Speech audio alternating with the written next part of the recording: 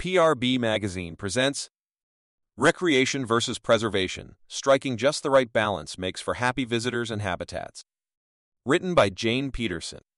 Read by Sean Price. Parks and recreation is all about balance. While there is a desire to provide guests with access to an abundance of recreational opportunities, Michigan's Oakland County Parks staff members also recognize it's important to care for the land to which the public entrusts them, making natural resources efforts a top priority. We've had many discussions internally about how we can meet the current recreation needs without compromising the integrity of the land for future generations, Chief of Natural Resources and Sustainability, Sarah Cook-Maylen says. Preserving land and open space quickly emerged as a top priority, but so did providing places for people to gather together, enjoy nature, and just be in fresh air outdoors. Oakland County Parks, OCP, has worked diligently to be a good steward of the nearly 8,000 acres it manages.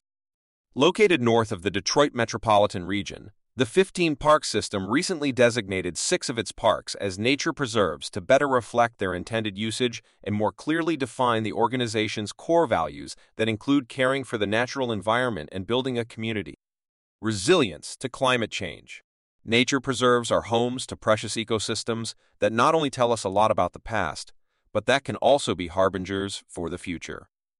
There's a rich ecological diversity there that is designed to thrive on its own, but with today's environmental impacts, must be protected. We achieve this by planning in-house projects with our talented staff, working with contractors who are experts in their field, and reaching out to partners to assess challenges they are facing within their local communities. We are confident that this multi-layered approach is creating a strong and healthy environment for the birds, insects, fish, wildlife, plants, and trees that call our parks home. Even areas near its active facilities aren't being overlooked for improvements. The agency's Native Landscape Design Initiative reimagined traditional landscaping at its administrative buildings at Waterford Oaks County Park. By focusing on native plants and environmental sustainability, OCP reaped the benefits of cultivating native species, providing habitat for pollinators, improving water quality and reducing emissions, chemicals, watering, and maintenance while still creating aesthetically beautiful landscaping. OCP collaborated with PlantWise, a firm dedicated to creating and restoring native ecosystems, to craft the design, which was installed in 2020. Other natural resources initiatives have been established with great success to protect, restore, and enrich the land, waterways, and plants within the park system. OCP restores local biodiversity with prescribed burns.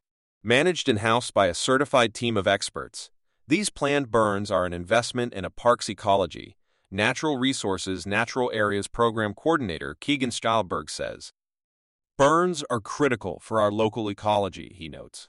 They promote native plants and maintain community structure while setting back many invasive plants that would degrade biodiversity and ecosystem function.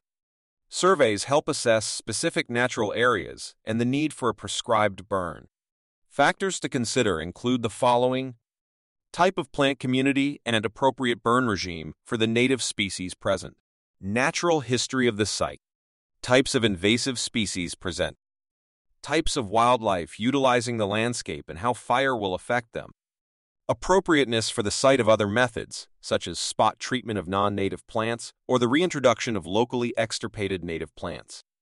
Not surprisingly, planning for the prescribed burns can often be the most challenging part of the process. Michigan weather isn't usually cooperative or predictable in early spring. Rain, snow, and wind can all impact potential efforts from March through mid-May, when the burns generally take place. OCP's Geographic Information System, GIS, not only keeps track of which areas have been and are scheduled to be burned, but also is used to identify neighbors near the park. Postcards are sent out, informing neighbors of the upcoming event and how to act if they have questions or sensitivities to smoke. A broad range of dates are outlined, so if weather thwarts a planned burn, new postcards do not need to be sent out. In addition, OCP staff shares the burn plan with local fire authorities in order to obtain the necessary approvals. Local government officials and emergency dispatchers are also notified, so they are prepared if a passerby reports a fire in the area, despite ample signage posted along roadways and at park entrances. The burn plan outlines the training level and number of OCP staff on site, the equipment to be used, water sources, site descriptions, contingency plans, burn maps, and considerations taken to protect rare and threatened species. Scheilberg says wildlife tends to be minimally affected, as early spring is still a time when many ground-nesting bird species haven't yet built their nests, and reptiles and amphibians tend to remain in hibernaculum. Burns are also primarily conducted via back burns, a technique that makes the flames move slowly across the landscape, giving wildlife time to get out of the way.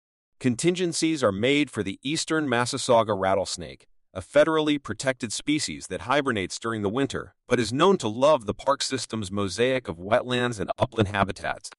This shy snake is not commonly seen, so burning must be avoided during periods when it is known to be active, or utilized with methods designed to minimize impact on the species as determined by the U.S. Fish and Wildlife Service.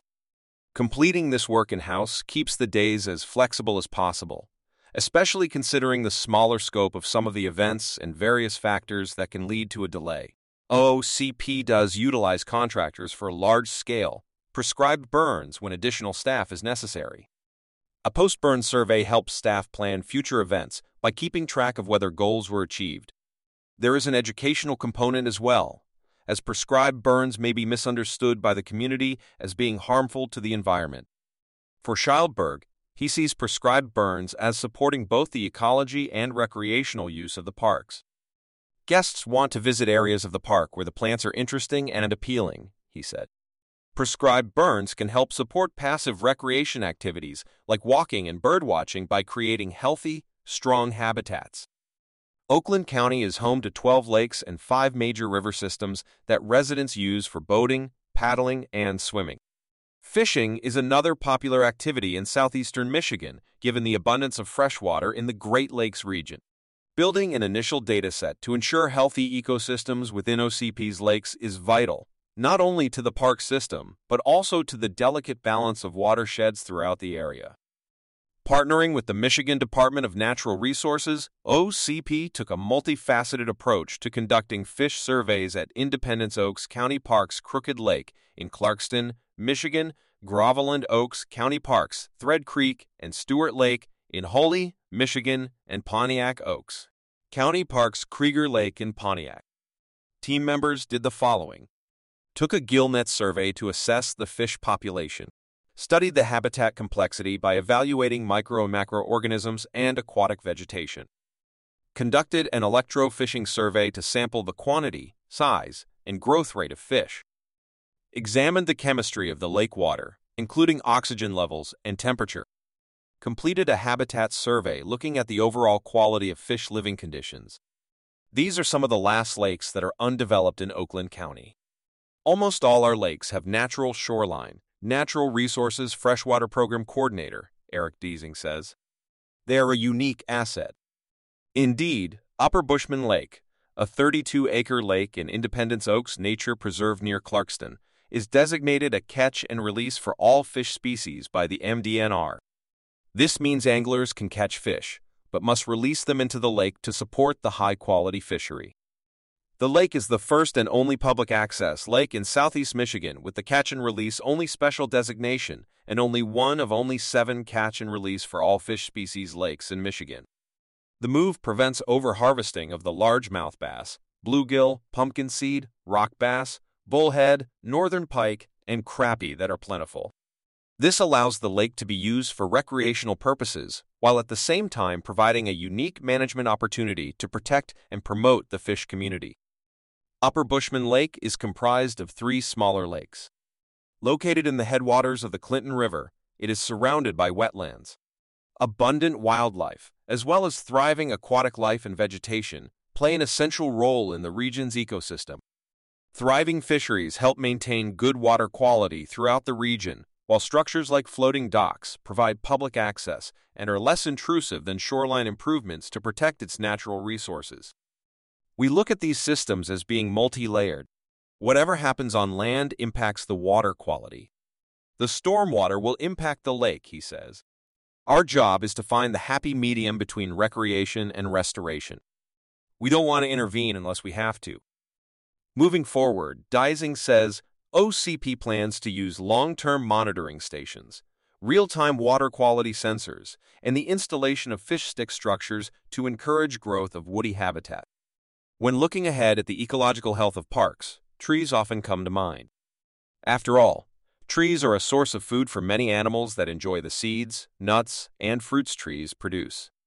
In addition, many insects, birds, and other wildlife rely on trees to house their young, build their homes, and provide safe havens from predators.